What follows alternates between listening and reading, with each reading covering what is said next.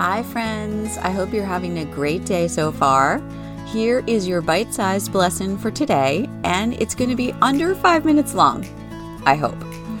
One of the most powerful things I've learned in talking to so many people about their life stories is the idea of owning your story and how that has more power than almost any other form of self-reflection. What do I mean by owning your story?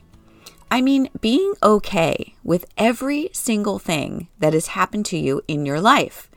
If you have ever asked yourself the question, why are we here? I'm going to tell you what I think the answer is. We are here to learn in order to realize that our purpose is to love. And it is to love others and ourselves, primarily ourselves. Because you cannot love others until you love yourself.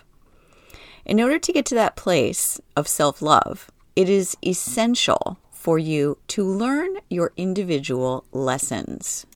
And I believe that we have all been placed here in order to learn. Again, so that we can love. And why do we need to love? So that we can ascend in consciousness. Now that gets a little deep, so I'm not going to go into my theories on that much further, except to say that the most powerful thing you can do in this life is to learn your lessons and to realize that your experiences are given to you in some mysterious, universal way so that you are presented with opportunities to learn. Have you ever noticed that when you don't learn something, that circumstances will present themselves again and again with a similar lesson until finally you have a realization and you say to yourself, finally I'm getting it. And then you think of other circumstances where the same lesson has been presented to you and you haven't learned it and you kind of beat yourself up a little bit. But finally you realize and you know. And now you won't need to repeat that lesson again. And there will be more. There will be continual lessons throughout your life because the process of self-actualization is just that. It is a process. So why does owning your story have anything to do with learning your lessons? I want you to take a moment right now and think about an unpleasant experience in your life. Something that has happened in your life that has caused you shame or doubt or uncertainty or blame or harm or a feeling of victimization. Think of something that's happened in your life that you wish had not happened. Either something you did or something someone else did or something random that just happened. Now, be honest with yourself. And think about whether you have been avoiding thinking about this situation purposely. Maybe it's something you've repressed. Maybe it's something you just ignore. Maybe it's something that when it comes up with a trigger, you quickly push it away with mental force.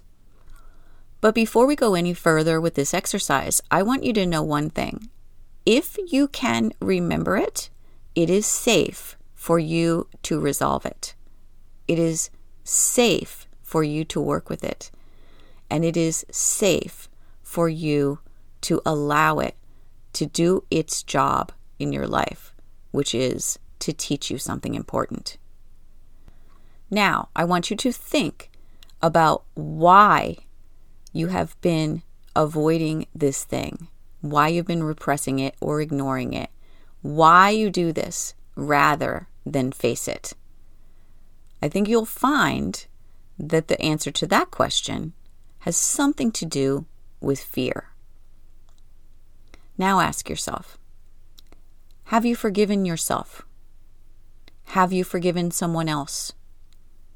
Have you forgiven the external circumstances? Have you forgiven the internal circumstances? Have you forgiven the situation itself?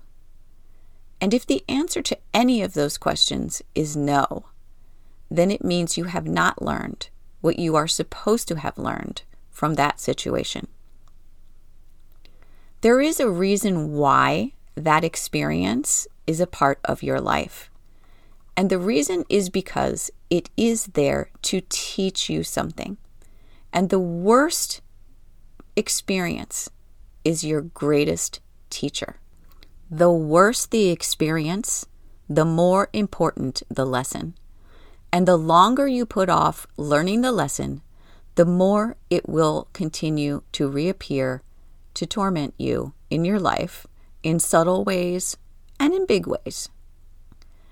I have talked to people who have endured terrible things, who have had major trauma, and people who have done things that they were not proud of. And it isn't until they get to the point where they can say, I am grateful for that experience, that they are showing ownership.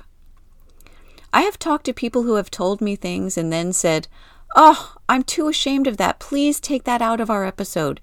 And I have talked to people who have told me terrible things with courage and ultimately with pride, because they have been able to own up to not so rosy life circumstances. I can tell you which set of people is living a healthier, more self-actualized life. I can tell you which set of people are happier. I can tell you which set of people are healthier. But I think you already know. It's the people who are brave and honest and growth-minded. It's the people who own their stories, no matter what is included in those stories. Those are the people who are really living. Those are the people who are free. Are you one of them? You can be. I hope this little bite-sized blessing episode makes you think, and maybe it will help you through a difficult experience that you've been having trouble with. And I want you to know that owning your story is something that happens within you. It doesn't have to be something you share with the world or shout from the rooftops. But if it comes up in your life, deal with it. It's there for a reason. Let it sit with you for a moment. Try to think about what that experience is trying to teach you before you just reflexively push it away again. And then you're going to notice that something magical happens. And it's a good idea to journal about it, to write out what you think the lessons are. Because the next time this circumstance comes into your mind, you're going to notice that you're taking the wind out of its sails. It's not going to have the effect on you that it used to have anymore, because you're beginning to own it. You're beginning to use it as a lesson. You're beginning to take it as simply a form of information, something the universe is trying to tell you about your life and your development and your purpose for you, so that you can be better, so that you can move in the world in a different way and affect others. So just take it like that. Take the emotion out of it. Find the lessons. And eventually, when that circumstance comes back into your mind again, you'll be grateful for it. And one day, you'll realize that it stops coming back into your mind altogether. And that's when you know you're free. Okay, so we're at 8 minutes. I'm sorry. Once I get to talking, I can ramble on. But because this stuff is so important to me, it's so important to me that you get to live happily and to learn and to love and figure it all out. And I just want to help people to relieve themselves from pain and suffering in any way that I can. I hope I've helped you in some way today. And if you'd like to get in touch, do it. I'm always open, and I hope you have an absolutely amazing